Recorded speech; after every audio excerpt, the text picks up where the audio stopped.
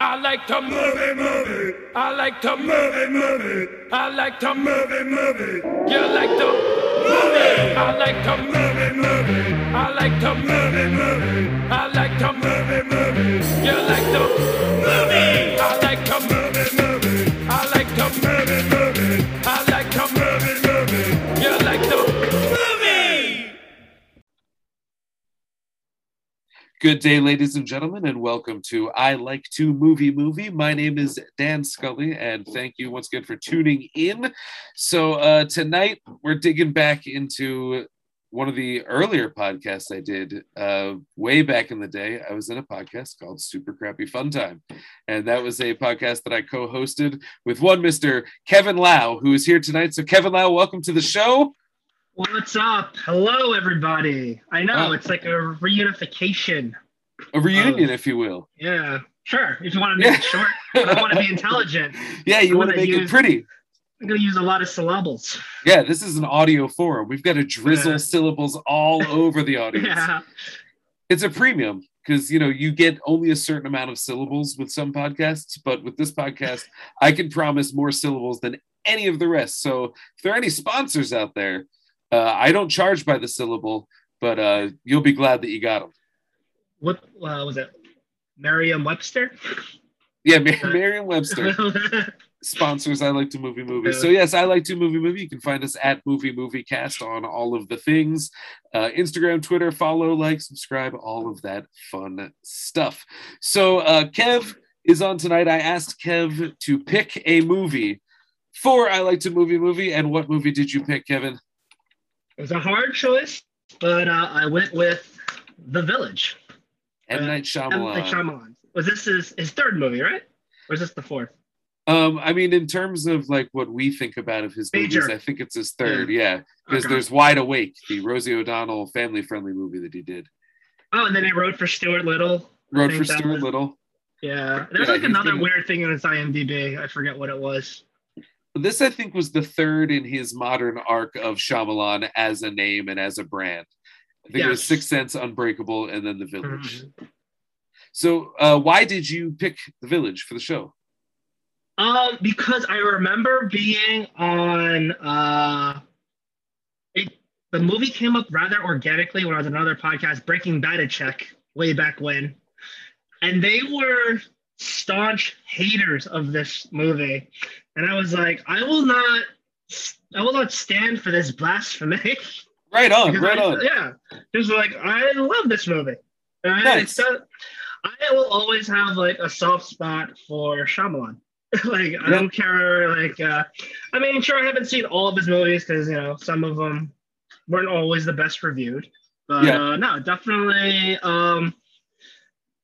I think there are a lot more positives about this movie because this was actually one of the movies where it feels like it was like almost like that tipping point where it's like, oh, people weren't on board with the reveal, but I still absolutely enjoyed it. And I think, especially upon rewatching it, there's a lot more to the text than just like the twist in this movie. Yeah, absolutely.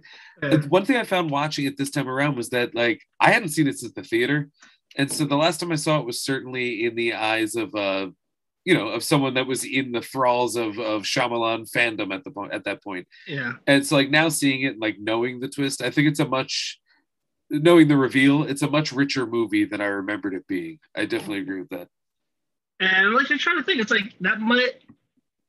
I don't think the previous two movies, I don't think Unbreakable, as much as I love Unbreakable, or Sixth Sense, I don't think they had, like, I see those movies as just for what they are, like really cool stories. I don't get any of the same undertones of like social or political commentary as I do from this movie. Yeah, 100% agreed. 100% agreed. Okay. So, you brought this to the show. It's have you seen his new movie, Old? I have seen Old. What did you think of Old? Old, I enjoyed it. There was like, so at first I was thinking to myself, I wasn't sure if the acting was bad in Old, or if it was just like me being an American and not understanding the woman. So I was like, I'm still not even sure. Like, I'm Fair not sure enough. about that mother. It was just like, okay, is this bad acting or am I just an ignorant American? Wait, are you talking about Vicky Creeps' character, the lady from Phantom Thread? Was Like that the the main, lead the lead mom? yes, yes, Yeah, the yeah, lead mom, yeah. she's from Phantom Thread. Oh, okay. I did Yeah, not I like that like her, movie man. at all. Oh, you didn't like Phantom Thread? Oh man, that's wild. Phantom Thread is just an example of a super toxic relationship where neither person is good for each other. Yeah. And they should just leave it at that. Well, what I like about that movie, though, because I agree that is what it's about, but it's also in a way about how like these two people fucking deserve each other, and for them it works. You know, like at the end of the day, and I'm not saying that it's good. I don't agree with what's going on in that relationship, but I think that I think this movie has interesting things to say about like, you know, whereas it could be read as, even though the relationship is toxic, the fashion, you know, hey, but I think it's actually the other way. I think it's like, this fashion is amazing, but reminder, a lot of things like this is on the back of like horrifyingly broken relationships, you know. I think it's a deconstruction of the mean artist guy who's a piece of shit. But All right, well, also, that's I get not what I'm- hating that movie. Yeah. I definitely get Yeah. hating that movie. It's a big old chunk of movie. I mean, I'm just like one of those people that likes things when things work out. Yeah. But this is just like, no, I mean, I guess it worked out because they were together at the end, but no, get away from each other. Stop it. Yeah, you know, I agree. I want them to get away from each other. Absolutely. Yeah. It's awful. But my God, what a crazy movie. I don't know, I liked Old quite a bit. Okay. It was I don't know, I like Shyamalan when he's working from like a novelty standpoint. Okay. You know, like you said, like a good story like The Sixth Sense. There's no like extra, you know, context on it. It's just a really cool story that's shocking and fun, and you know, ghosts are scary and death is crazy. And I think that Old is sort of that brand of something like The Visit, where it's just It's just a story. Yeah. It's just a single story. Because Old, like nothing came together in the end. Like thematically wise, it was I don't know. Are there spoilers on this? Yeah, we typically do spoil, but I think since this is not about Old, we probably should not spoil Old so that people can see it. But I think I know a way to I know what you're saying in terms of like the end of that movie kind of changes into a different movie. Yeah, there's like things that you think they're like there's main commentary in the story, and then the end gives you more information that has nothing to relate to the theme. Yeah, I feel like at the end it's like fun plot stuff, but it's just fun plot stuff. Oh, so I guess we'll go into that a little bit later, but there's some stuff in Old that you can see some of the same elements in The Village that I think are better left untold. I mean, we can get into it a little bit later. I was gonna do a little bit of a news segment up top, but I think since we're rolling on The Village, we should just do it. Okay.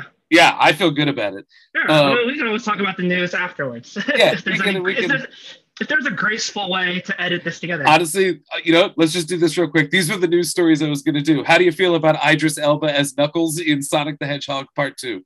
I did not know this information, but I'm so happy that I get to tell you. Yes. That I'm like picturing like Knuckles' red dreadlocks, and like I think that's great. It's fun. I see him flexing his knuckled fists and just being like, "Oh, Sonic, it's me, Knuckles." Who's going to be voicing Tails? I don't know if that was confirmed yet. I just know that Idris Elba like Instagrammed or tweeted a photo of the Knuckles and was like ready to join the party, and it was like, "Oh shit, he's got it all! Is there nothing he can't do?" I was so jealous of people that got Sonic. Was it Sonic and Knuckles? Because he had that cartridge where you could put in the other Sonic games. Oh, I forgot all about that. And I was like, "Oh, that's so cool!" Oh, that was I feel like that was a thing for a while. Like maybe the technology supported that because a lot of the consoles had like extra like Game Genie you could plug in, or like was it 32X? I guess that's a cartridge thing where you can add stuff through plugging it in. Yeah, they also had like I think they had like was there a CD one too? when I was a Sega I don't remember. Sega Saturn, yeah, something like that. Do you Sega was remember a mess the back in the Tiger early Electric? 90s, mid 90s. Oh, they were Yeah. trying to do it. The Tiger Electronics. I had I do those. remember those. That was my Those are like, socioeconomic bracket. they still make those, and some of the old ones are like super valuable. Like an X-Men, like the X-Men animated one of those Tiger Electronics. Like those are going for like 150 now. You're just like, Wow. what the hell's going on? Yeah, when they came out, they were what, like $20? Yeah, vintage stuff is crazy these days. Yeah, that's true. Oh yeah, I have a couple of those. What are they called? Funko Pops of certain characters. And I was thinking about it, like, that's just what a wild thing. It just exists to exist, but we collect it and we love them. So that's that kind of stuff. Well, I guess Beanie Babies went out of style.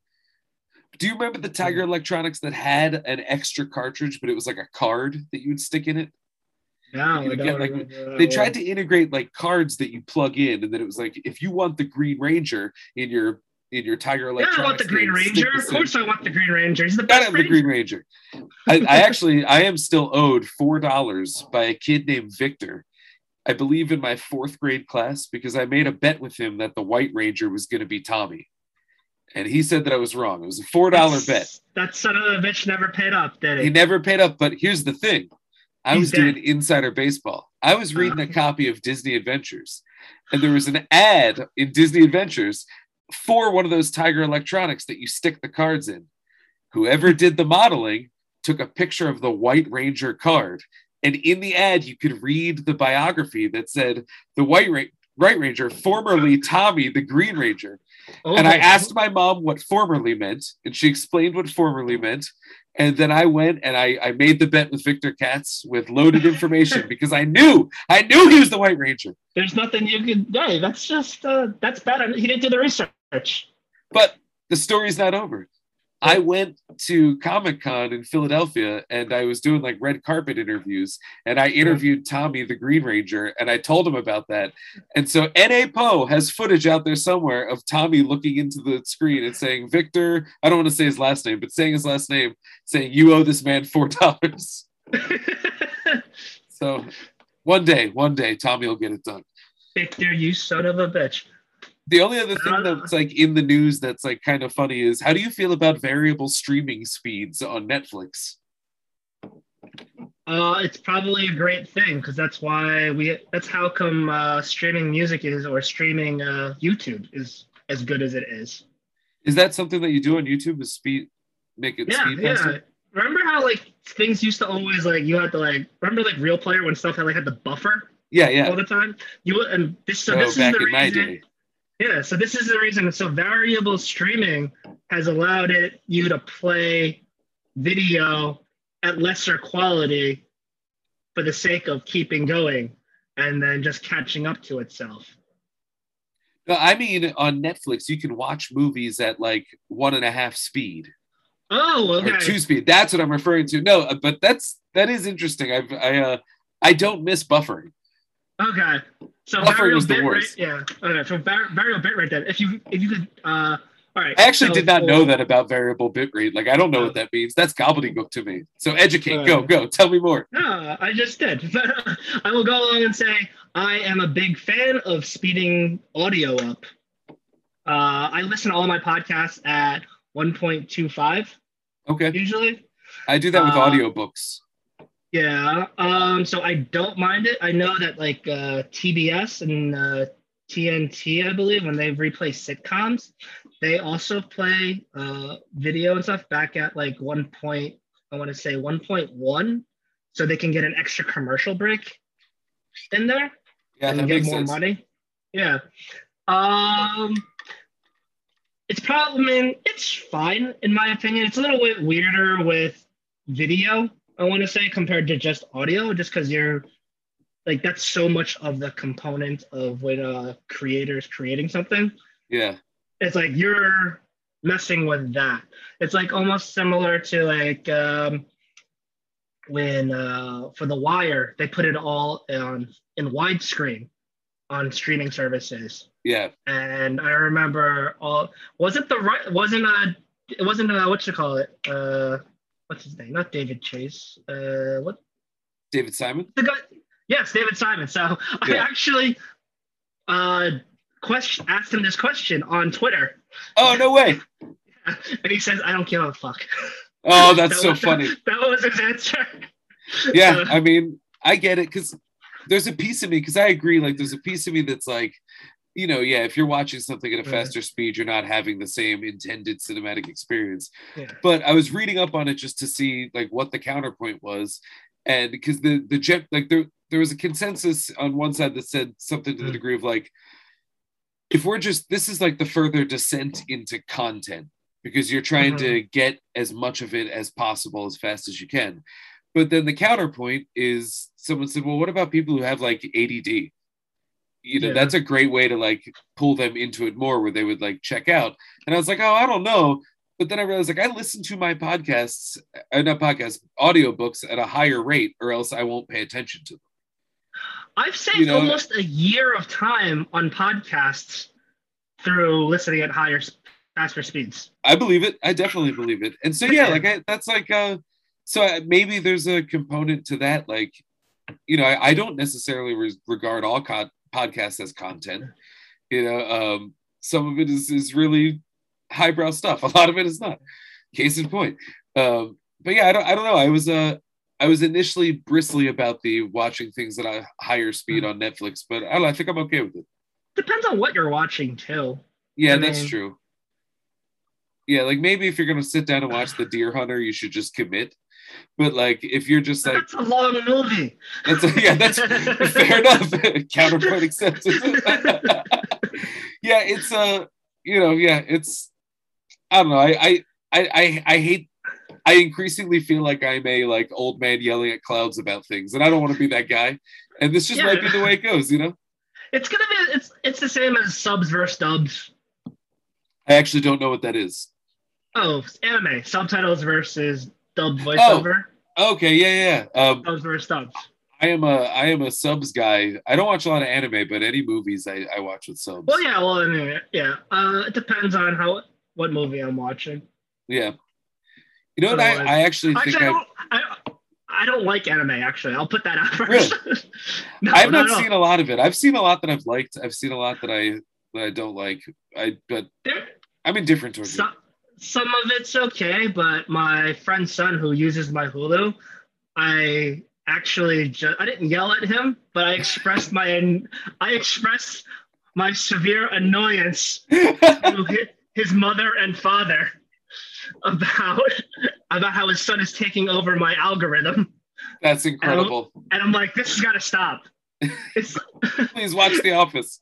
Yeah, it's like coming home and like wanting to cook to like a nice kitchen, and your cupboard is just filled with candy. Yes. And you're like, I don't want candy right now.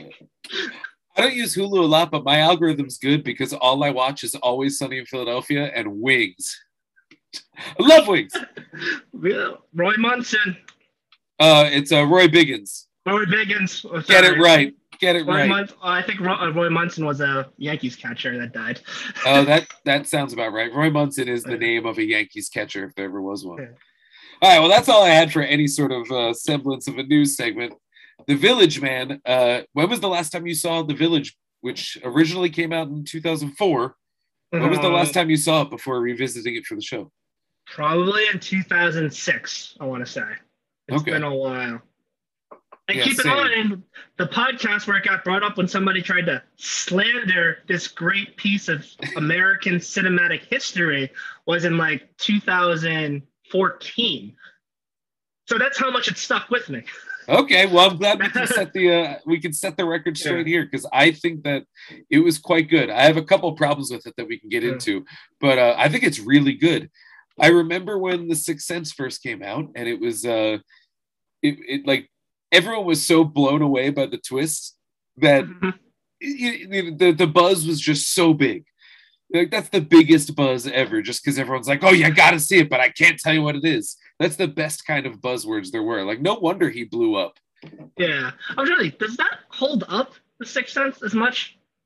No, I haven't seen it in a while. I watched it maybe like 5-6 years ago, and I remember thinking that it held up pretty well. I found a little more comedy in it than normal. I think Shyamalan's funnier than he lets on. It tends to happen with horror. I think it's his scariest. It's the one that's most interested in playing into tropes of horror. Okay. Because like The Village uses that in the trailer. It's like played like a horror movie. At nighttime, they come out.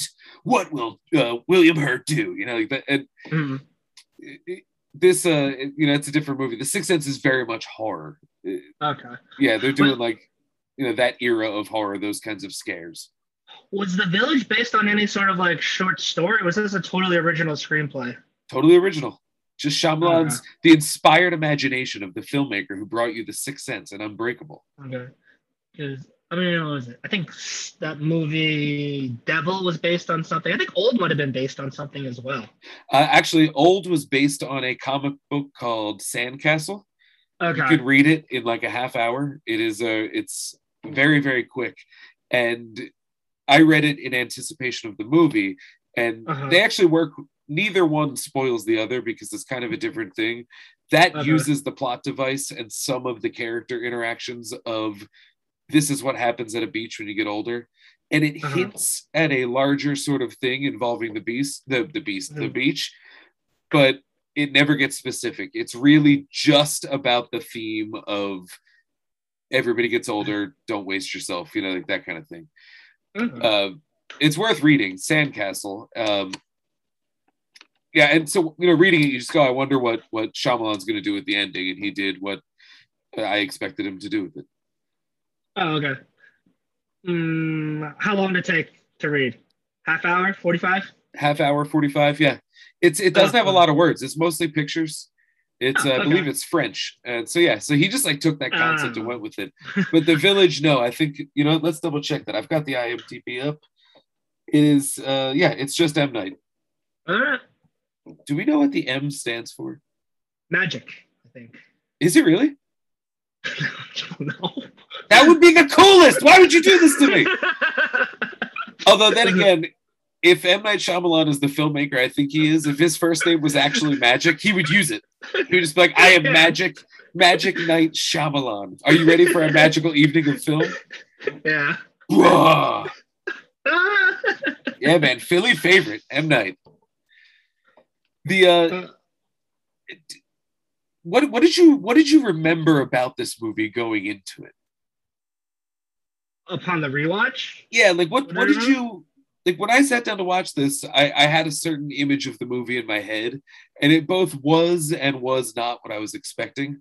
Because it had been a while. Like there were certain elements that I had forgotten about it. Was there anything that like stuck out to you that you had forgotten about besides the inclusion of Jesse Eisenberg?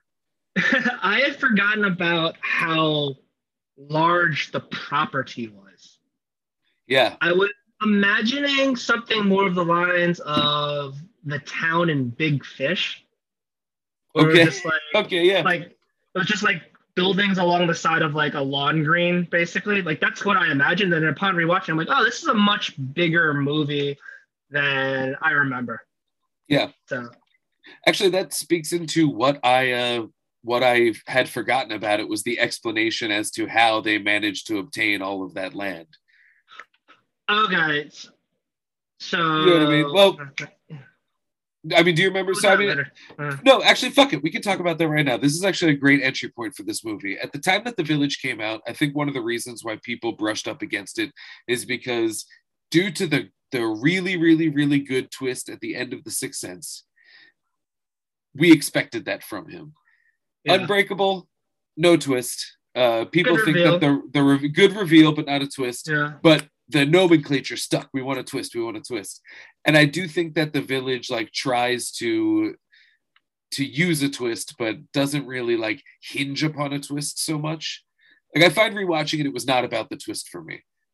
Oh, totally. It's definitely not about the twist. Upon rewatching it.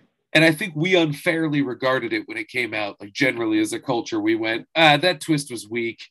This movie sucks. And that's incorrect because it's not a movie that hinges itself upon the twist. I see. I don't know how accurate that is because I don't think it's like the twist itself or the reveal itself was bad. I felt that it was just over-explained. Yeah, I agree. That's a good way to put it. I don't think it's a bad twist, but I think people were all like, "Oh, that twist sucked," as if they were expecting it. Like that was the response. But no, I would agree. Yeah, so it's just kind of like so like in old, there's some things that you can assume happened. You don't have to show it happening at the end. It's just kind of like that's unnecessary. Yeah, Just I know exactly leave what you some, mean. yeah, leave some to the imagination. You don't need to explain everything. I feel like it's like he anticipated the questions, the plot holes that people would point out about Souls, and then he just like I think he's very attuned to the criticism of him, and he wanted to stop it. But in stopping it, you just kind of take away you over-explain to kind of take away the imaginative properties about it, and it's just like, oh. Yeah, at the end of The Sixth Sense, I remember having a distinct feeling, not of being told that Bruce Willis was dead, but of it hitting me and being like, oh shit, this movie got me. And I think that's why it resonates so hard with a lot of people, is that it is not really explained. It is just it hits you, and as he reveals it.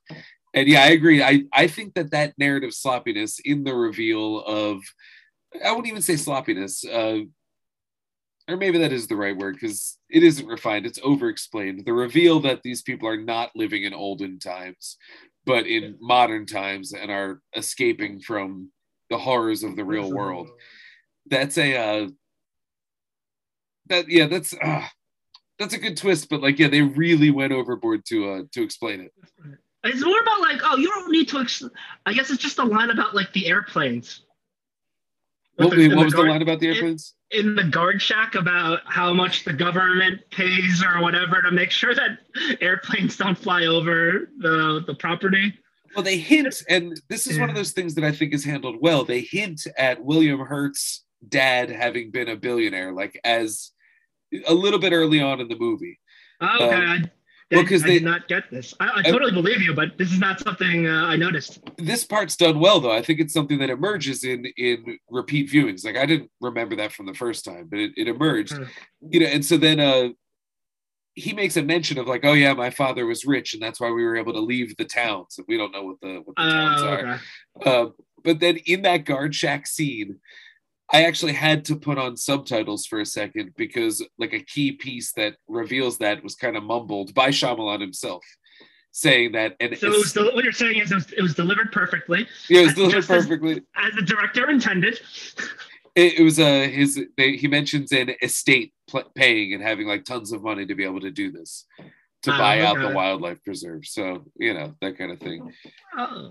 But I don't think that that's really where the enjoyment of the movie comes from. I found everything up until that to be like really, really enjoyable. I think even knowing that it's not actually real what's happening, not actually real, but that they're not actually in olden times, I think that it still plays really well to that, you know, to that feeling accurate, even knowing the secret.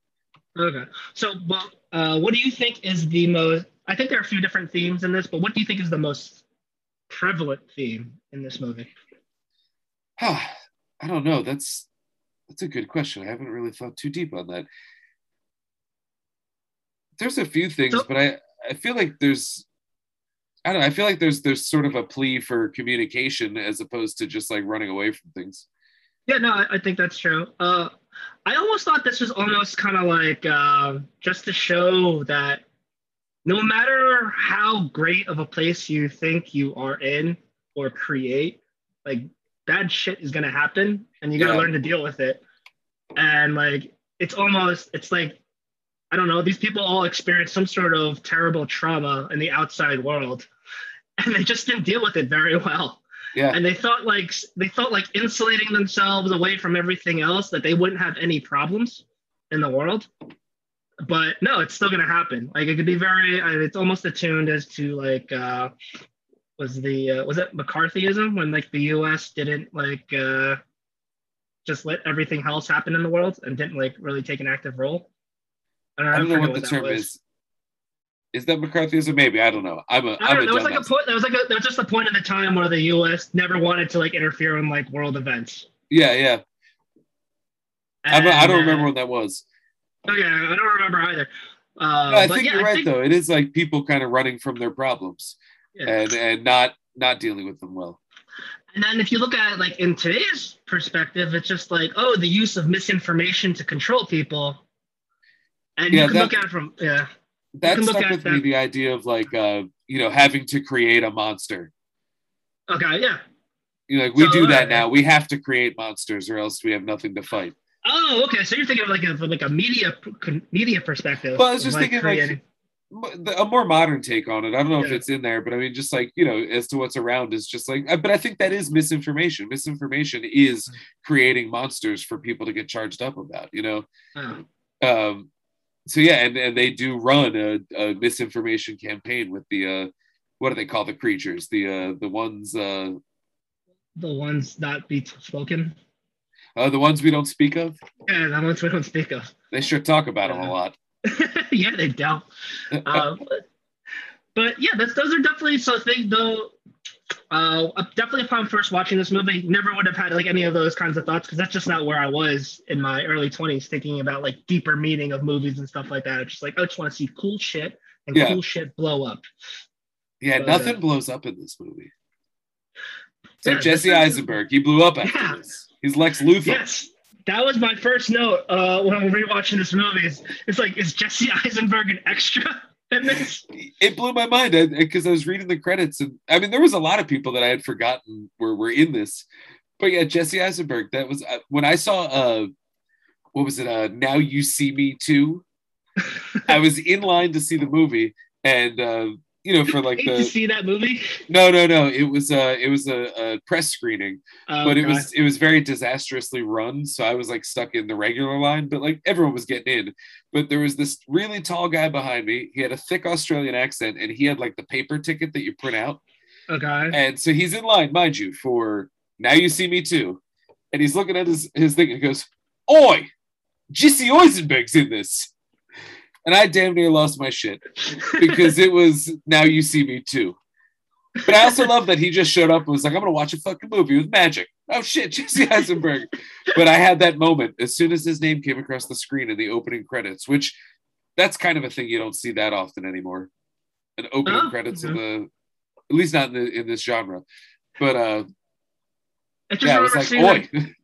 I just remember seeing like the opening shot where we're at the table. And just like seeing that dumb, doofy, curly-headed face. Yep. It's like, oh shit. And he's like 15. He's like a little boy. Yeah, he was in it. What's the actor's name? He was in a Cabin in the Woods. But I think he's like a Joss Chris Whedon. Hemsworth? No. He was the guy who ultimately married Judy Greer, another actress that I did not remember was in The Village. But speaking of Judy Greer and Bryce Dallas Howard as siblings, yeah, perfect. Man, I love Bryce Dallas Howard. I think she's such a good actress. I think she's so pretty, and she really is so good in this movie. Who's the guy you're talking about? Fran Kranz? He was the dude that played like the stoner character in Cabin in the Woods. I'm gonna look that up. But he shows up, and yeah, he's the guy who almost marries, or who ultimately marries her. Fran Kranz. I don't even know if that's how that's pronounced. It's Fran. I don't know if that's true. Fran Kranz. That'd be great if that's how he talked. Fran Kranz. But yeah, I think that watching The Village this time around, less as like, oh, this is the next big piece of work from we called him the next Spielberg. That was like a headline when shit, taken more as taken as what it is, it really works so much better. Yeah, I mean, if you lower, I mean, it sucks to say if you lower your expectations, you'll enjoy it more. But think of it as more of like when you treat it like a lark. It's a good lark. I mean, it's a thematically resonant one, but it's a good lark. I do wish that it was a bit scarier. I want the horror element. Okay. I don't know. I just kind of Well, because I came away from this one feeling like even if I trick myself into not knowing that those we don't speak of are just the elders in costumes, I feel like they're not really much of a presence. Like we only get that one time where they show up and everyone runs under the beautifully shot sequence when they run under the house. But up until then, like they didn't really make an appearance. Like I thought I was going to get a little bit more creature action I don't know, when you see her hiding behind the tree and you see the creature and you don't know it's the other guy yet, I'm like, oh shit. This is Okay, that's a beef I have. That's one big beef I have with that movie. I think it would have been a better scene already knowing that it was Noah as the rogue creature. really. Yeah. Hmm.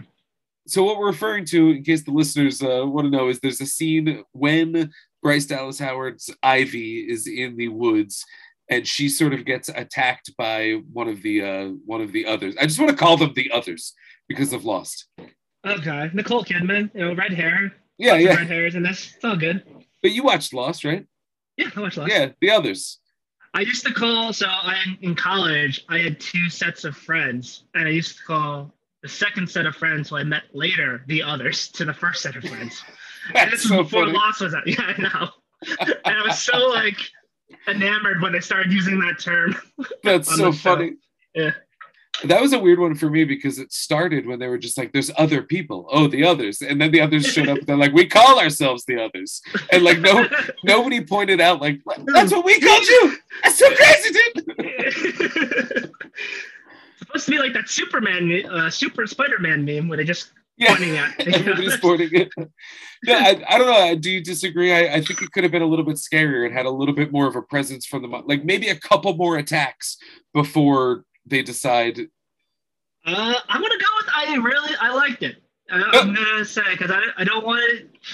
As somebody who does not have the horror background as yourself, I think Fair it's enough. like because I always thought Shyamalan was like a good introduction to horror because you Yeah. know it's not going to be gory and it's definitely more It's generally suspense- classier. Yeah, almost as if it's like I feel like if you like Stranger Things, Yeah. like that kind of horror, like this is something that you would get. Like this is something you can get into. I dig it. I mean, I think when people refer to him as the next Spielberg, that's inaccurate. But I actually do think he's in line with someone like a Hitchcock. Because Hitchcock's done some like really high art, but I think there's a lot of like really great filmmaking in Old. And I think there's a lot of really great filmmaking in The Village. But I Hitchcock was not above just like having Putting some himself fun. in movies. Well, yeah, for one, putting himself in every movie, yes, correct. But also like just like kind of making a movie that's meant to be a nice little trap, just it's Yeah. meant to function as a piece of entertainment. No, I would definitely agree. I mean, yeah, he was also compared to Hitchcock at Yeah. this time. I want to I say. would think that that's a pretty accurate description. Yeah, Spielberg is always. It's like that unfair comparison. It's like the next Jordan or whatever. It's just Yeah, kinda yeah. Like, people just want some sort of like insightful headline to get clicks or reads. Yeah, yeah. Back then, it's just kind of like, yeah, all right. By the way, did you watch Space Jam? I did not. I did. And oh god, I have political reasons why I did not watch Space Jam. Understood and yeah, and agreed. But at the same time, like that movie, it's one of the worst movies I've ever seen in terms of like you just hate it because everything about it is just content. I mean, you didn't like the product placement? But I had a really good time watching it. Jenna and I watched it, and like we were engaged with it because it's just a product designed to engage. But we were also laughing at it because it's often just like terrible in the craziest ways. And Don Cheadle is trying to win an Oscar in it. It's the craziest thing. An algorithm. Algorithm. Well, yeah, he's I forget what they call him for short, but he's going fucking big. And so that's a joy. I mean, it's definitely not something that I would ever pay for or feel good about, but I think you would enjoy yourself. It's kind of ironic that the villain of the movie is what it is. Why the movie is so terrible in That's itself. the thing. It's constantly folding in over itself in terms of it's just like, it's the worst kind of piece of shit. Yeah. But after 2 hours, I was like, I was not bored. And I feel like I was just assaulted by like colors. It's wild. I hear there's a great rap scene with Porky Pig. So, for example, one of the rap scene is absolutely terrible. You roll your eyes at it, you want to throw up. But in my household, a frequent talking point is how back in the day there was like a weird like hood Looney Tunes movement, and Oh yeah, and I definitely had like a Bugs Bunny and like Bulls jersey and really really yes, baggy jeans. we always referred to Fat Farm Tweety Bird, and so that became a term. And so when Fat Farm Tweety Bird shows up on screen to rap, we lost our damn minds. So like it's fun on that level, but it's not a good movie. I think you would enjoy it. If for some reason I thought that you probably watched it and loved it. That was why I asked. I was 2 minutes into it, didn't even see real LeBron, just saw little LeBron, and I'm just like, this guy's gonna be a puppet for the Chinese government. I can't watch this. It's getting really bad. It's horrifying. But man, those movies, they're available. Did they use the Iron Giant as a warmongering tool, like in Ready Player One? Yeah, nah, he just kind of sits next to King Kong on the sideline. They bump fists or some shit. Okay. You know who I swear is in the crowd? I swear, Miss Lippy from Billy Madison. Which one's Miss Lippy? Miss Lippy is the weird teacher that reads about you gotta find that fucking dog, and she paints her face with glue and she dances. Gotcha. I swear she's dancing on the sidelines, but I don't know. Even that stuff doesn't roll as deep as I thought. It's like really weird how into Game of Thrones it is. If it's in the Warner Brothers catalog, they were gonna throw it in there regardless. There wasn't enough in there is the thing. Like after a while, I was like, okay, the mask, he's on the sideline. Like I was hoping for a couple more deep cuts, but I didn't see anything. What would be like the one cameo that you would have loved to see? I mean, Miss Lippy would be a great deep cut, but I don't think it's got enough soul to have Miss Lippy in it. But I don't know, whatever. She is a Universal property. I don't know how that tracks. I looked it up. I wanted to be sure. I did some research. But anyway, The Village. The Village, what do you have in your notes? Yeah. The first one was Jesse Eisenberg in Extra ? More relevant theme and parallels today. Oh, commentary in WMDs. I don't know if that's true. How so? I'm trying to get back to it. I'm trying to think. Well, I know we created a monster there in the real world. Well, I think it's just more of the misinformation thing. Yeah. But I wonder if that time, like, it was known that was just a lie. I mean, I don't know. I mean, because that's very prevalent of saying, oh, be afraid of these monsters, quote unquote, other countries, because they have like, as their monsters or whatever. I mean, it is similar in that they're creating monsters, but I think it almost has like a different function. Like in the village, the monsters they create has a function of like keeping everybody in, whereas like we use it as validation towards expanding. Okay. You know so what I mean? Like, it's not. No, but I do think you're right though. It is misinformation. I mean, it's lying to the people with, it's a totalitarian idea of we will make a truth and that's how we will control you with it. And so that's what they do is if it's WMDs or Monsters in the Woods, they get you to do what they want. Let's see. So what you call it is blind. I thought that I was wondering, trying to figure out like what the meaning behind that was. It's just like, oh, maybe like, she's definitely not as fearful compared to other people because she doesn't have that sense. Yeah. Maybe is that like a love conquers all type deal? Because like, or love is blind and love conquers all. Not sure. I don't know. I really only thought of it as like plot thrust. Like, I mean, really? She gives it. Well, I don't know. There's probably is something there. I think that Shyamalan is the type to be that deep. But I don't know. I just read. To me, that just plays as like that's a smart way to have them feel comfortable about sending someone to the woods. Okay. Is that you won't be able to see. Yeah. Let's see. But I mean, like in the function of the plot, like it's because on the one hand, William Hurt's character, he's like, I couldn't bear to see her go through that loss. That's why I sent her. And it's like, yeah, sure. But at the same time, she's blind. So that's why you sent her, because she can't, squelch on your little secret. Now that I think about it, and so he's kind of like both good and bad there. It would have been great if like we got some POV shots of like when she was being chased by the monster. and you can Yeah. kind of like see it from her perspective, like whether it was like blurred or just like a darker, like less light. So you can kind of like, She talks about, I can see your color. That would be cool if we got to see it from the point of view of like being able yeah, to see an aura or something like that. totally. Or like, yeah, so something like that. If you show that camera shot, you wouldn't have to have that line. Yeah, yeah. Let's see. Oh, I have here. Marking the door is so cliche. It should have been a clue. Okay, what do you mean by that?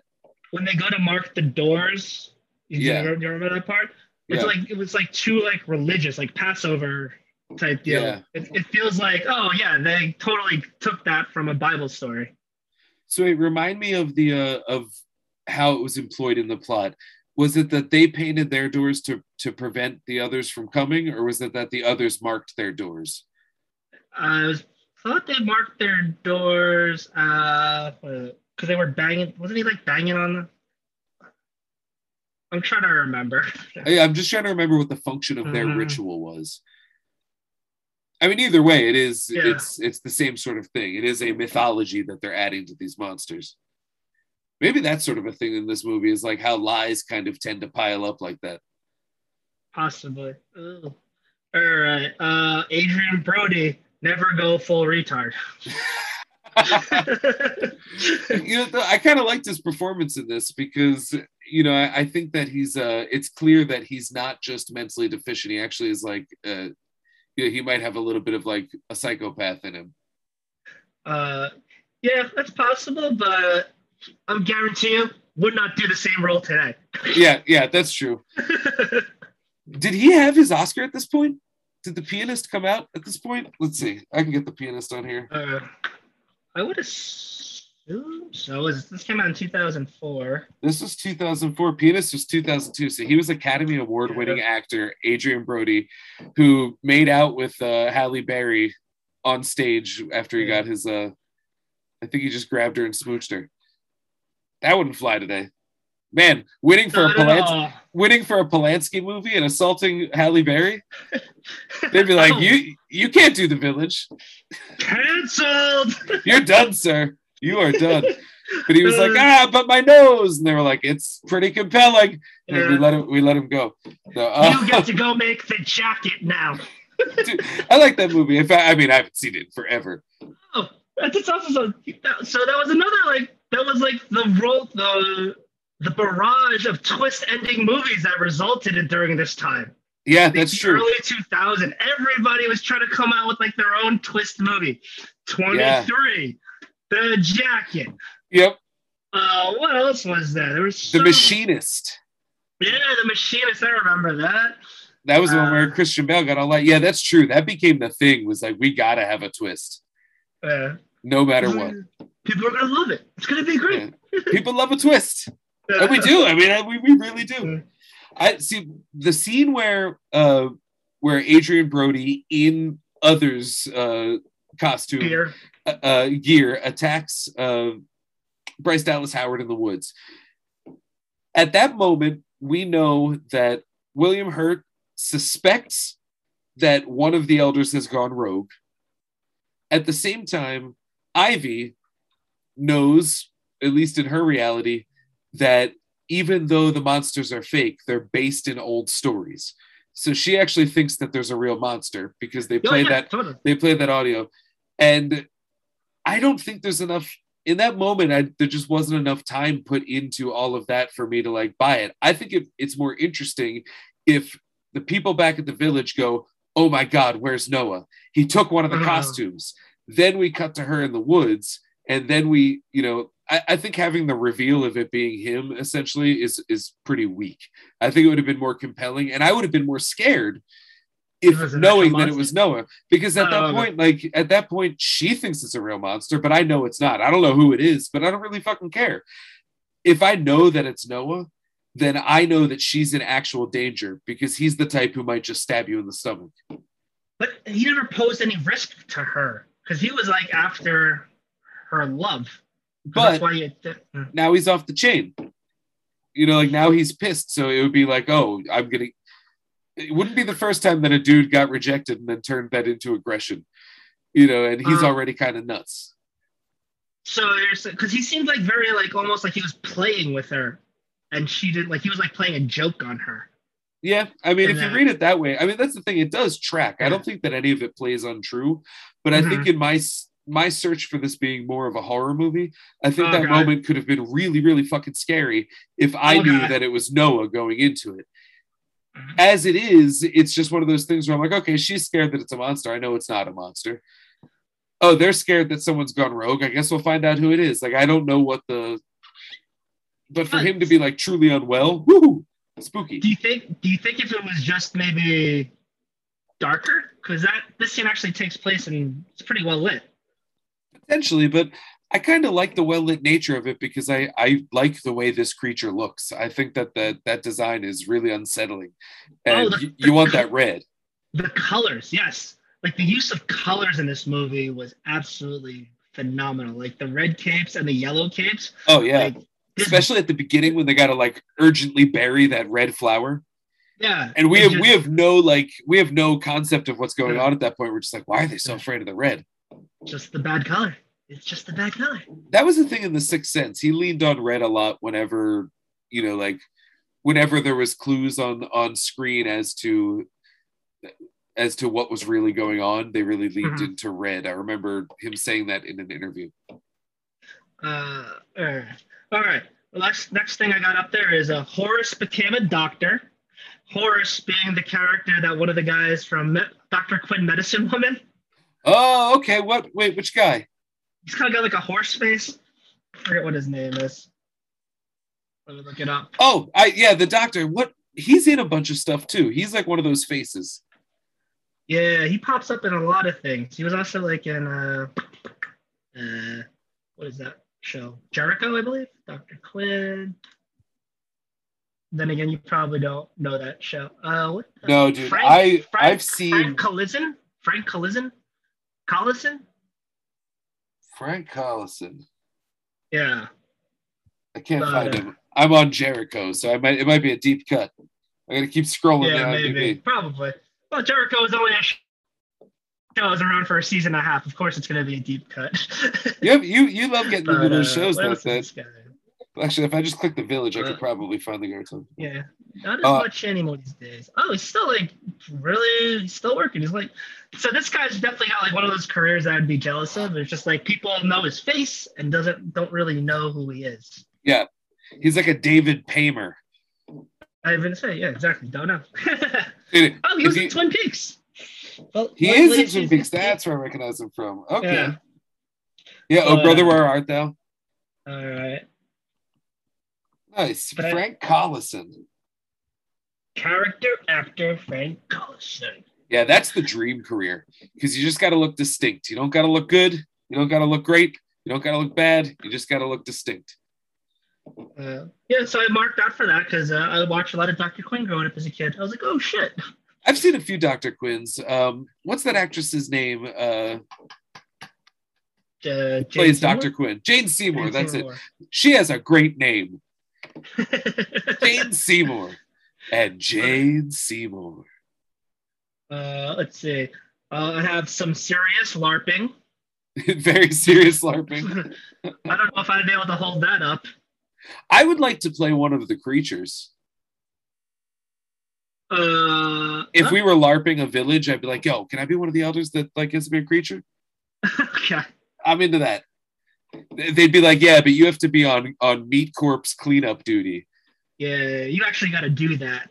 You got to clean. You got to skin one of those sheep. Remember when that was one of the best lines watching this is when they're like, but what about the meat offerings? And she was like, we clean those up. Like, oh yeah. Oh shit. All right, then I could have done without the guard scene, which we already talked about, where they over-explain. Yeah. You know, though, there was one thing I did like about the guard scene. It's really heavy-handed, and I think that this is what saves this from being such a weird reveal that it's like the heavy-handedness that Shyamalan does, he does in ways that only he knows how. In this scene, he's playing like the boss of the guard station. On the radio, they're talking about war. And every single article in the newspaper that he's reading that's in the foreground is a horrible story about war or murder. And I paused it just to take a look. And it's just so funny that in a world where these people tried to, that the people of the village tried to escape this horrifying world, he gives us a taste of that through a newspaper filled with, murder headlines and stuff on the radio. Like, it's really heavy-handed that they lean into the real world is horrible and filled with death. And it's just funny that, he introduces that in a scene. The twist reveal is that, oh, maybe they're justified, that kind of thing. And it's going to be somebody's love for somebody else. It's going to just cure everything. Obviously. Yeah, exactly.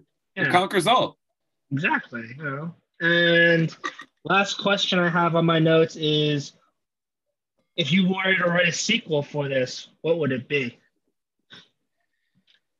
Where would you start? See, the genre fan in me says that the outside world says, like, we found out about these people and we got to take them down. And it becomes like a Waco kind of thing. But the people in the village would be like, listen, we've got a battle, but we don't have any guns or any of that shit, but we will defend our land. And so they have to, like, hype up the idea that there's monsters from the outside coming in to attack. I was thinking you could do it like another version of Unbreakable Kimmy Schmidt. Oh, somebody gets out of the village? Yeah. What would their life be like? Actually, I think based on the thematic structure of this, they'd be quite well attuned. Yeah. They'd be like, oh, monsters? This all tracks. No, but they'd be like, there's no monsters, but there's threats. Yay! I think that would be fun. Yeah. That'd be kind of fun. I was thinking tower defense, like Assault on Precinct 13. But I think that we'd have to come up with like a supernatural way for them to be like, we're losing. They're overtaking the land. There's only one person who can help us. They're like, but Noah's dead. Like, well, I've been working on something. And then Noah comes smashing out of a farm, stronger than he's ever been, stabbing, ganking guys left and right. It's like a mech warrior version of the creature. but it's just like hay and straw, but it's still just it's just like steampunk as shit.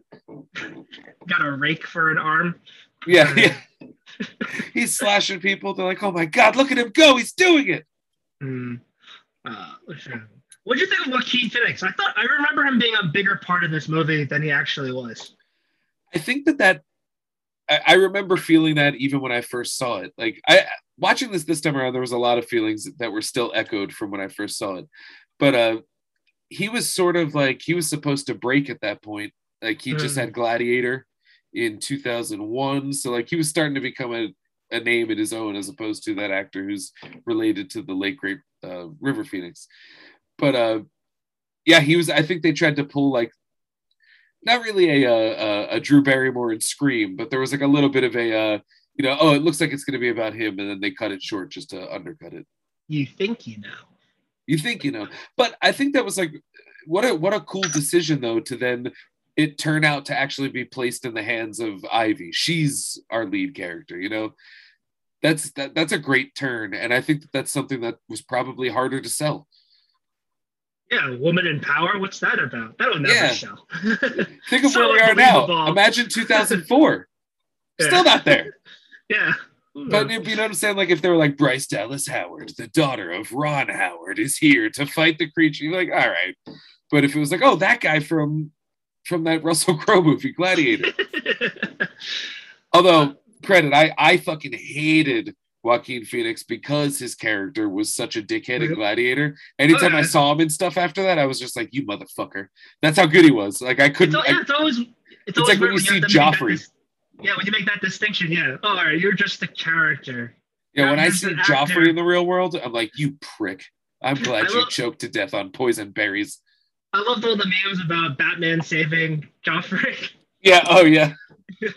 He was. I remember when that first came out, everyone was like, "Oh, is he going to be Robin?" And then, like, everyone revisited the movie 10 years later. They're like, "That's fucking King Joffrey, you piece of shit." I mean, what did you think of Joaquin Phoenix? Did he do? I think he was pretty good, and he kind of had to play brooding guy. He was fine. Yeah, he made me laugh a lot. Yeah, just like especially when the one cutscene where she professes her love to him. Oh yeah, and then it just cuts to him with this blank face, and then smash cut, she's crying. That's what I mean about Shyamalan being funny. Like, he does funny things like that.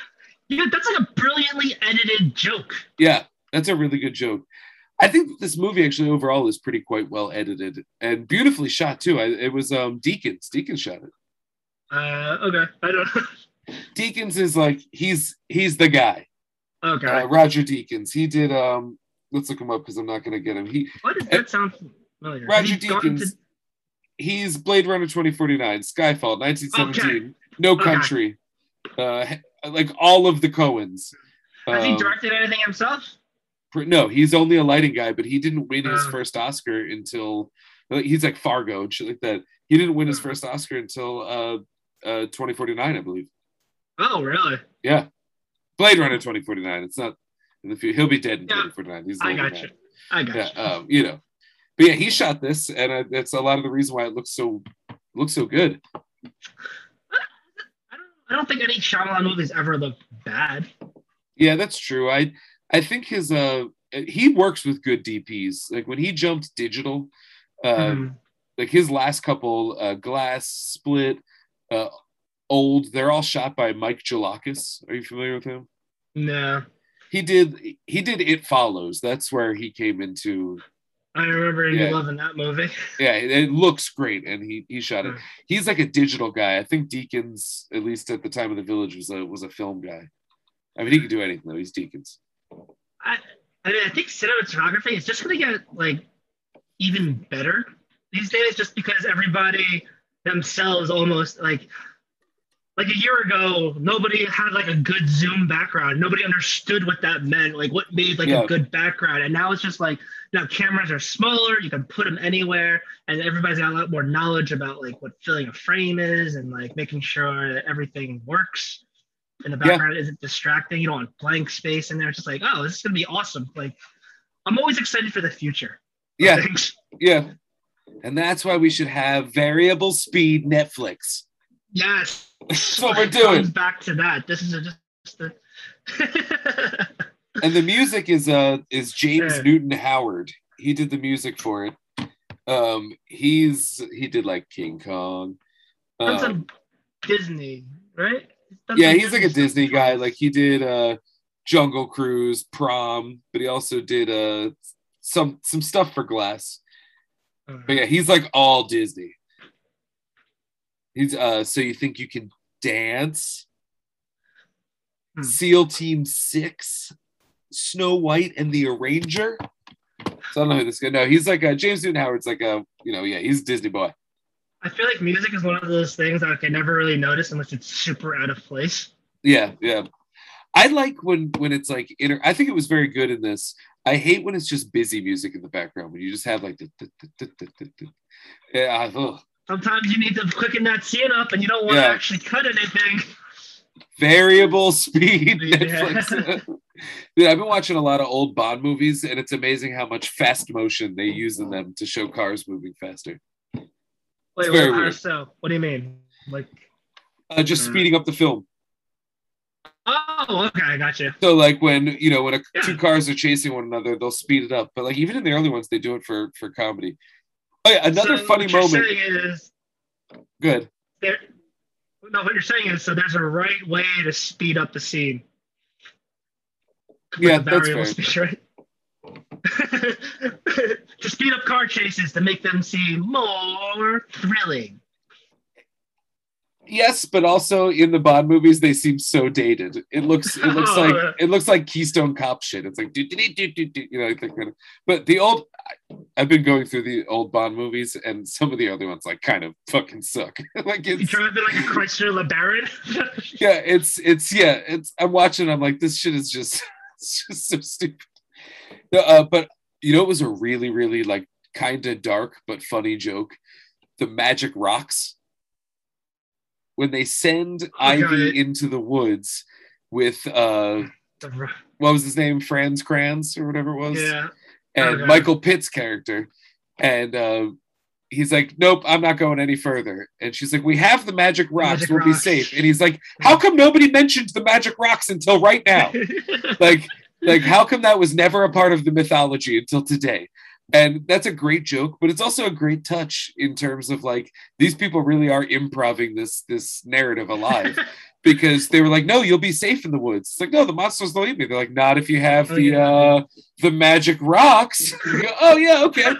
But I love that he saw through the bullshit. He was like, yo, no, you just made that up. like, we just heard about those today. Yeah. Yeah, got to stick to your rules, the stories to your rules. You can't be making shit up along the way. People are going to find out. It's going to get sloppy. But once again, I do think that they validated William Hurt having, like, at least to some degree, good intentions. Because even he says, like, when they're like, you shouldn't have sent her into the woods, he was like, listen, like, we're all going to die. Like, they're going to have to take this over. So, like, we gotta, it's all in for them now. I liked that touch in that they created this lie. It is pretty well intentioned like that. Yeah, I mean, if that was pretty much up to everybody else, they were just like, oh, he's dead. Yeah. He got stabbed by the town fool. He's our homeless guy. What was that? Was that Joe Bell's joke where he was like, I just want to go to the suburbs, so I wouldn't be a homeless guy, I'd be the homeless guy. I don't remember, but it sounds like one of his. Oh. So, breaking news. What? Oh, no, I thought you had something. No. Remember when we breaking news Robin Williams' death on Super Crappy? I do remember that. That was a big one. Oh, there was another really funny joke that I wrote down. The guy who ultimately married Judy Greer, Fran Kranz. Fran Kranz. At some point, I believe it is Ivy who says about him, she was like, oh, blah, blah, blah. And he doesn't even lean back on his seat because he's afraid that his shirt will get wrinkled. But I guess he's a good guy. And that's like something about him. And so at the wedding, when everybody's like hugging each other, someone goes to hug him and he goes, she's not going to squeeze my shirt, is she? It's just a throwaway line, but it hinted at him being like, I don't want my shirt to be wrinkled. Well, just like, it was just a funny touch that earlier someone was like, he's kind of weird. He doesn't lean back in his chair because he wrinkles his shirt. And then for him to be like, yo, I don't want to get a hug. There's nothing wrong with that. I don't roll my feet all the way because I don't want to crinkle my shoes. No, it's just a funny, like, that's just a really funny touch in the script. I'm saying it's perfectly justified. I understand if somebody doesn't want to get their shoe or their shirt. I'm just... No, I hear you. I have certain things like that have to be just the way they are, or else it's not going to happen. I can't say that I would care about anything like that if I was like living in colonial America. Wait, does this take place in a, like? I wonder if where they think they are. Well, I guess do they learn about like American history? I think they just learn only so far back as the towns. You know, just like that's as far as they learn back, is like, yes, we lived in the towns, but we escaped in this wonderful place. But I think it's weird that they all agreed to speak in Old English, because it's like that's part of the LARPing. Yeah, it's like they all decided, not Old English, but they all decided to speak, you know, in you know, I hope this letter finds you well. Oh, I do believe this is a test of me faith. You know, like, I can't come up with a good example, but I love that that's part of their ruse. But if their ruse is completely to cut off from the world, what reference point are they making? Like the people that they're trying to fool, the non-elders, would have no reference point for colonial America that would require Old English. They could talk however the fuck they wanted. That's for us at home. Yeah. There's some parts where the elders are speaking directly where it starts to like slip. Yeah. And I think that's really funny. It's almost like, cut the shit. We're all in on it right now. Yeah. He's like, yo, don't act like that. That's pretty sus. I'm like, whoa, what's happening? Yeah. Well, what's that? The one scene where they started twerking at the wedding? I think that was like a... Yeah. It was, that was where I first knew. Yeah. It's like, so, actually, this is one of those movies that when it first came out, too close to the fire. Yeah. Whole thing will go up. Let's see if I have any other notes that I wanted to say. Oh yeah, I was looking at reviews of this movie, and it is funny how, like, you know, like the tide has kind of come around on it. I think the initial reaction was somewhat poor. Like I think it's only a 50% on Rotten Tomatoes. I can check that. I'm pretty sure. Now it's like, you know, I think the general consensus is like, oh no, that's pretty good. You know, it's a pretty good movie. And I think it is a pretty good movie. Well, once everybody's tempers die down a little bit, A little bit. everybody gets their hot takes out of the way. This pre-existed like the modern flavor of hot takes. Like it was more like a word of mouth campaign of like that twist was stupid. No, it's still there. No, I mean, just like anything, it just didn't happen on the internet as much. Yeah, then. but it's at a 43%. But what's crazy is I was scrolling through some of these reviews, and a lot of the reviews that are populated into Rotten Tomatoes are from more contemporary pieces. Oh, okay. So a lot of the negative ones are from back in the day, and it's just like, this wasn't great. And a lot of the new ones are all flavored through the lens of like, time's actually been kind to this. You should check it out. Like, are you thinking about writing your own little review for this? Get this thing up to a 44? I mean, I could. I do have the power.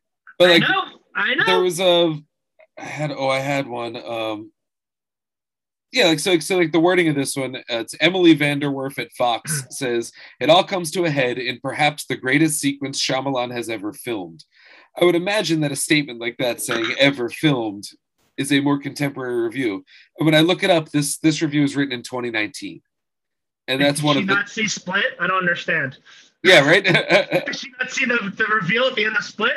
Dude, I will never, ever in my life forget the moment that Bruce Willis peeked his head out. Like that threw me for a fuck. That was worse than The Sixth Sense in terms of like tricking me.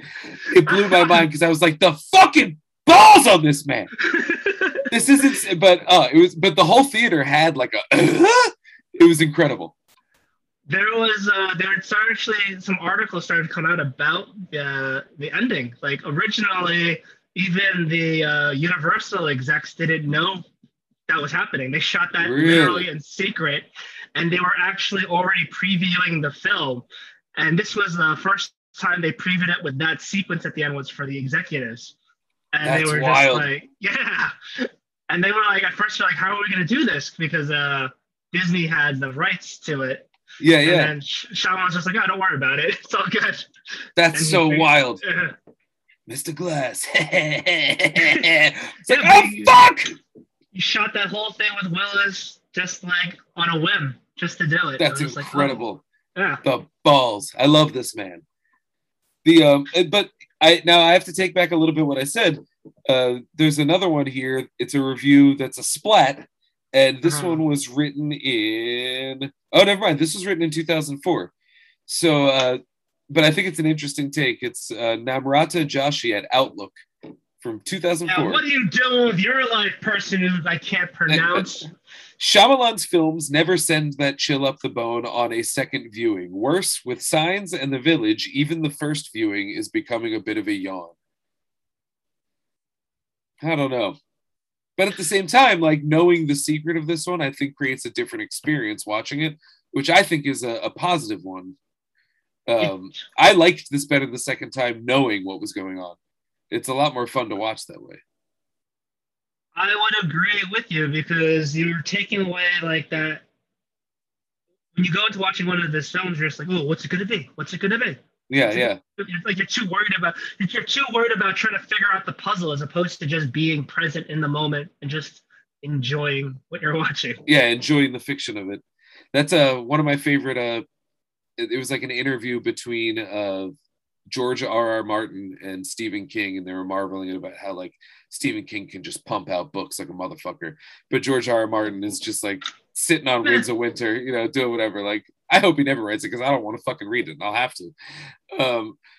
But he said people always accuse me of writing too much about food, and I always say to them like, well, why are you reading fiction then? And so the idea is just like, are you reading it to finish it or are you reading it to enjoy it?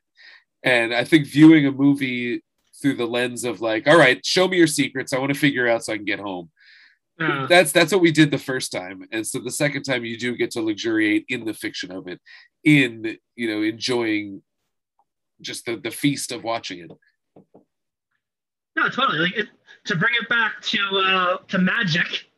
Oh, yeah. Like we're too concerned about the reveal and just enjoy the show that leads up to it. Yeah, that's what it's all about. No magician actually thinks that. Some people probably do, but very few people go and actually think they're seeing magic. But Mind freak. You want the magician to do the thing, you know, like if they just showed up and did the like, huh, and there. It's like, okay, yeah, you made the machine you built work. Great. But when they do like, it's a huge flowy show. Oh, it's beautiful. If you knew I had a cloning machine, you wouldn't be impressed by the trick. Yeah, yes, exactly. The only way I know how to do the transporting man is with a bloody double. So here's another one. This is a positive one from 2014.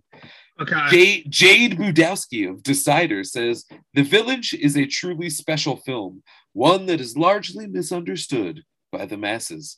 So like it is all of these recent articles that are really weighing it. So I wonder when it came out, if Rotten Tomatoes is a thing, it was probably considerably lower. It's definitely turned around. No doubt. Yeah, I'm happy that it's coming around. I think it's happening to a lot of his stuff. I'd like to revisit Lady in the Water. I remember being like, yeah, whatever about it, but I don't remember it. I'll be honest, I have not seen that. All I remember is that the guy who was in Planet Terror, is it Jay Rodriguez? He's in it, but he plays a guy whose goal is to have one really buff arm. So he's always lifting. And so he's a character that has a really jacked arm and then a normal arm. I remember that from Lady in the Water. I remember nothing else. Wasn't that like something about like a lawn monster eating a critic? Sure. Yeah. I don't remember. I heard somebody complaining about the film, and that was like something that stuck out in the. I think that what's his name? Shyamalan plays a writer in it who's like gonna write something real important. No, he's like fated to write something that's gonna change the world, like something like that. But it's, you know, I think everybody took that as like an eagle. Oh, Freddie Rodriguez is who I was thinking of. Okay. I mean, you're not a writer unless you write yourself into your own stories out of frustration. Yeah, obviously. I guess that's the way to go. Yeah. Stephen King made a career out of it. Charlie Kaufman. Oh, yeah, Charlie Kaufman. He's the best. That is all I have on my notes. Do you have anything else that you would like to say about The Village before we wrap it up? Not so much The Village, but just Shyamalan in general. It's just like, yeah, I will always be a supporter of this guy. I mean, even though, like, you know, some things aren't as good as the others, but there's always something I can find to appreciate about it.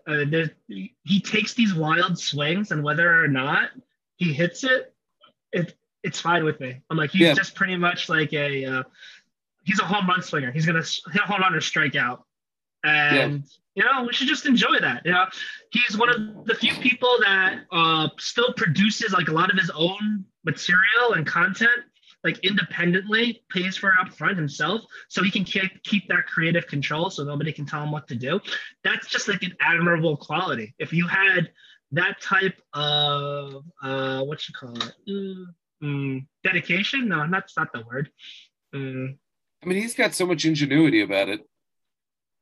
He's like a MacGyver. And he literally like reset his career.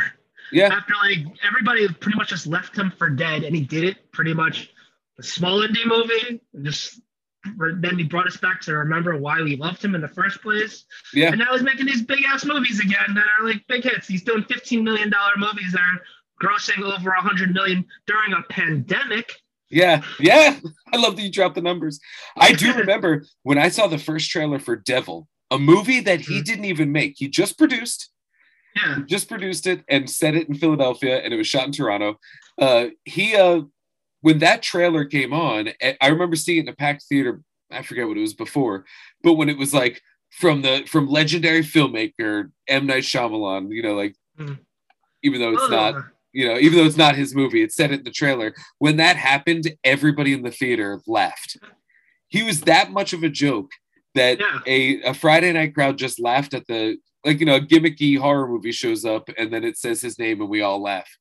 And now it's a selling point again. The reason Old is selling is not because it particularly looks good. It's because it's a Shyamalan movie. Yeah, it's like, oh, he's out of director jail, and he did it all on his own. He didn't need anybody's help. He flipped the script. Yeah, man. I respect that. I've always liked his movies. I mean, I'm the guy, I will go to bat for The Happening. I like The Happening. No, I cannot do that. It's not great. It's not great. Mark Wahlberg is not very good in it. Neither is Zooey Deschanel. I do think that Shyamalan is kind of on his heels when he says that he was trying to make a B movie. I think he's a little bit backpedaling there.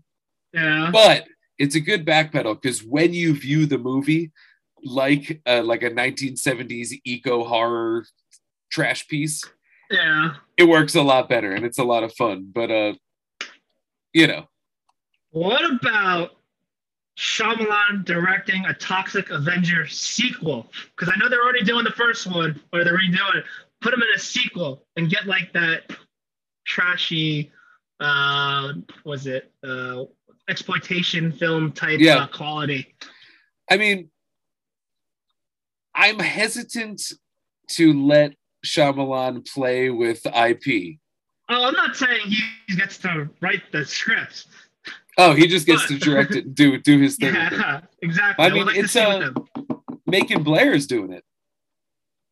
Oh, really? Macon Blair's directing it, and Peter Dinklage is the Toxic Avenger. I remember you told me about the Dinklage one. I was very excited for that. That's up there with Idris Elba playing Knuckles. Actually, I take it back. I think that Bruce Willis showing up at the end of Split and revealing that it's actually Unbreakable 2 remains the craziest I've heard a crowd go. But pretty close to it. Oh yeah, I guess there's also Captain America wielding the shit. I lost my train of thought. What movie were we just talking about? Yeah, when he grabbed Mohinder. Wait, what were we just talking about? Peter Dinklage, Toxic Avenger. I think you're going back to Best Moments. Oh yes, theater. The crowd at the end of Sonic the Hedgehog. When Tails shows up in the credits. Okay. This theater was explosive with cheers. Were you at a press screening and that went crazy like that? That's amazing. It was a 10 a.m. press screening. Were there children present or something? Tons of children. But none of these fucking kids know who Sonic the Hedgehog is. It was people my age and their very young kids just going out for a free movie.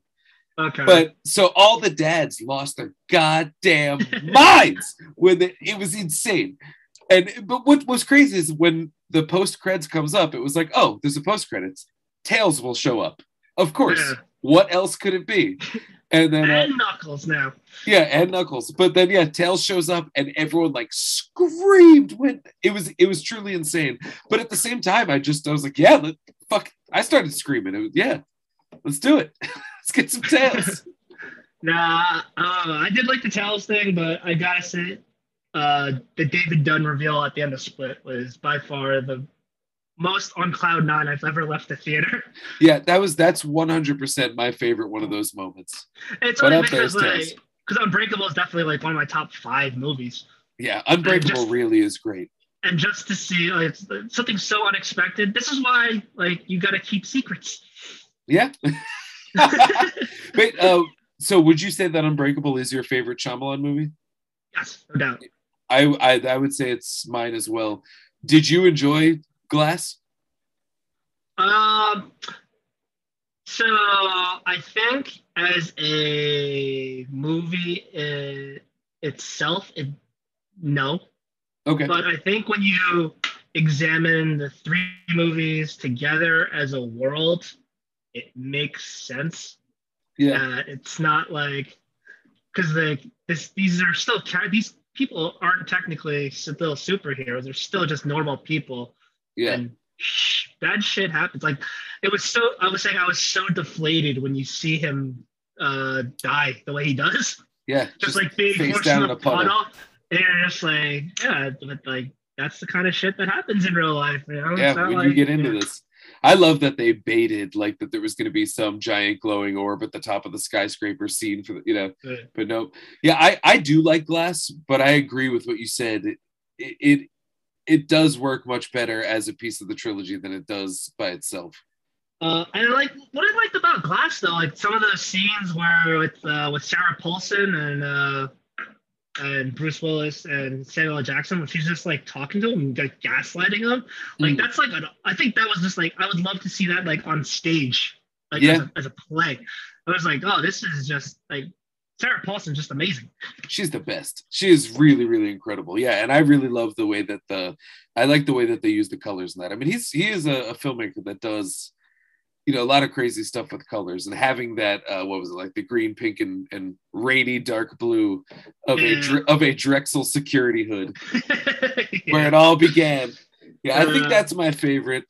I don't know if I'd rank The Village as highly as some of the other ones. I think it might be altogether like a sharper, classier movie than some of the ones I prefer.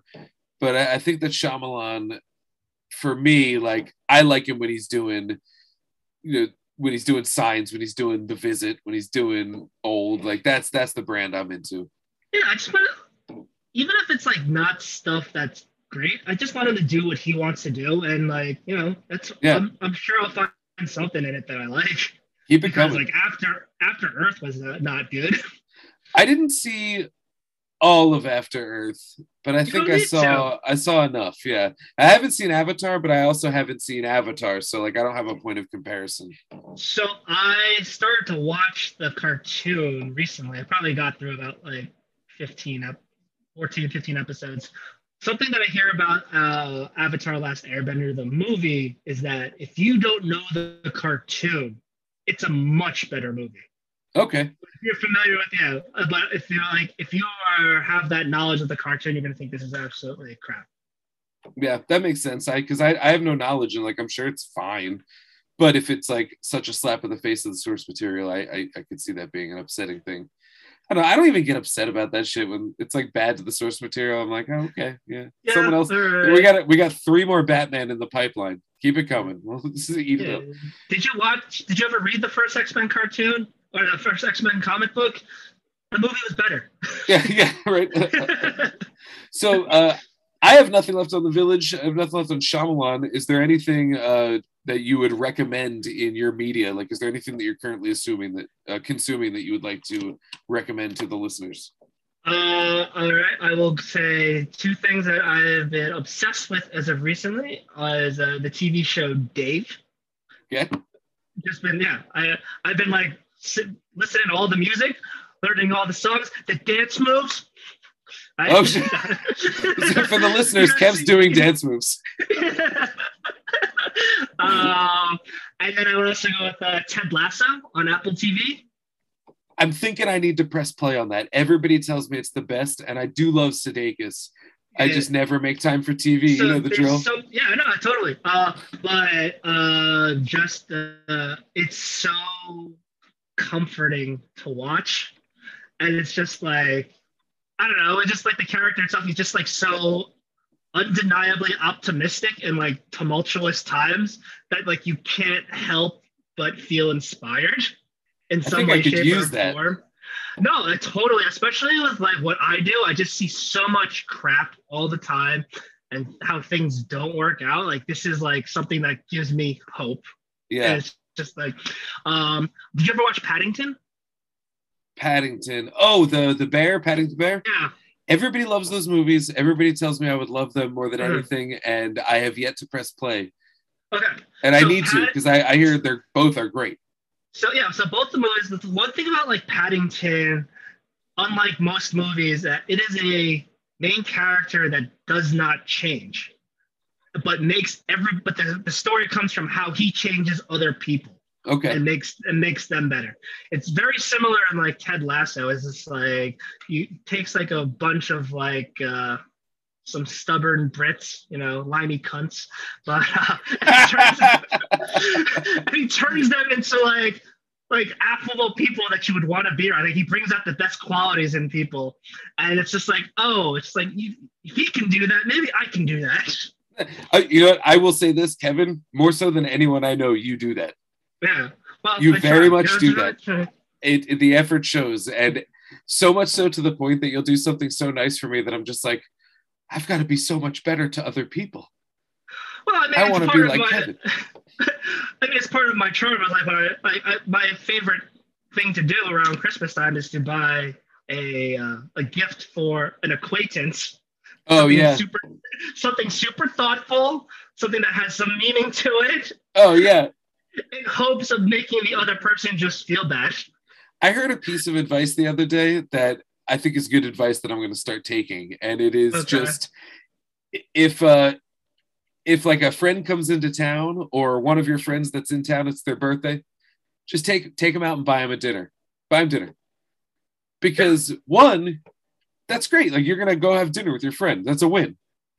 And two, at the cost of like, 40, $50, you get to be that guy who takes people out for dinner. And like, that's so inspiring.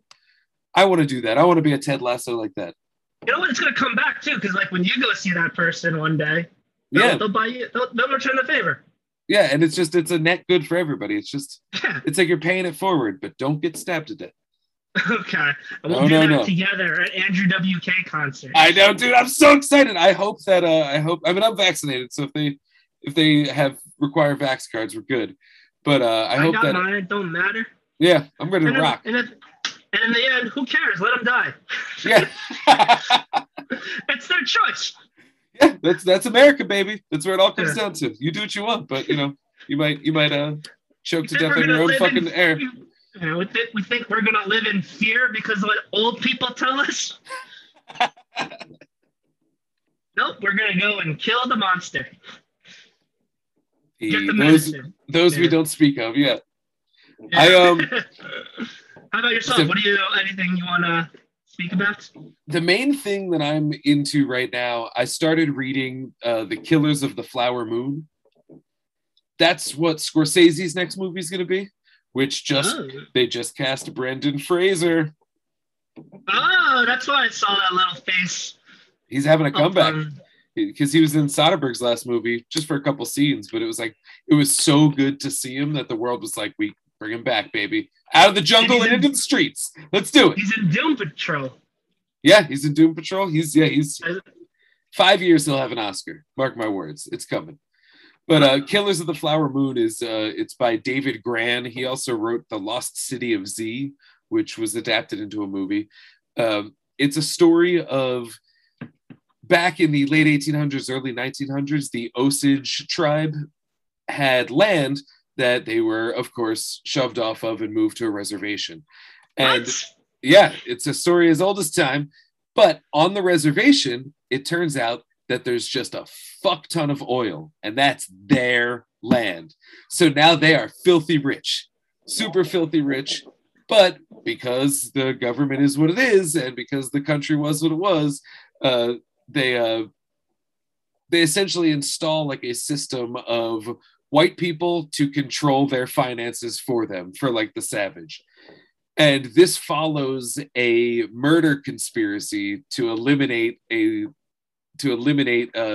holders of an oil fortune within the Osage community. And basically how this happened in conjunction with the creation of the FBI, who was there to investigate it. So it's like a huge chapter of American history that I had never even heard about. And it's written like a mystery. It's really fucking good. Like really fucking good. Highly, highly recommend. How long do you think the movie will be? Well, The Lost City of Z was about two. Watch that last one. Lost City of Z was 2.5 hours, and this is the same amount of material, and it's Scorsese, so it's probably going to be like 2.5 to 3 hours to 4, 5, 7. You know how it goes. But why spend 3 hours on the movie when you could spend like 10 hours on the book? Because that's what I'm gonna do both. I don't read fiction. I don't read fiction. Well, this is nonfiction. Yeah. Okay. Yeah, man. Right. The way you're describing it is something that should be fiction, but no, the government is that fucked up. That's what's so good about the book is that it reads like a mystery, but it's a historical text. It's really good. I like this writer a lot, David Gran. And yeah, The Killers of the Flower Moon. Dude, it's incredible. I didn't know you didn't read fiction. Yeah, no, I can't do it. I I get don't that. know why. I kind of bounce back and I forth. I do like a true crime and then something crazy.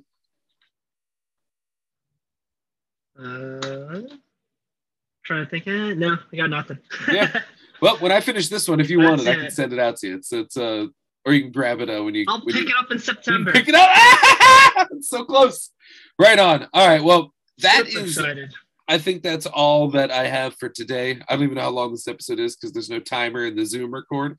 But you can check out our show at Movie Cast on Instagram, Twitter. You can find us on Spotify, Apple Podcasts, Anchor FM, wherever you get your podcasts, wherever podcasts are sold. And you can find me at Dan Scully on all of the things, moviejohn.com, findy.com, and you can check out scullyvision.com, where all of this information is together in one. Kev, do you have anything you would like to plug? I still have a Twitter that I don't really use too often, but the real Kevin Lau. You know, There you go. nothing's changed. Smash that follow button. And say hi to Kev. Yeah. Yeah, smash it, punch it, knock it dead. Boom. Boom. That's it. So thank you very much for listening to I Like to Movie.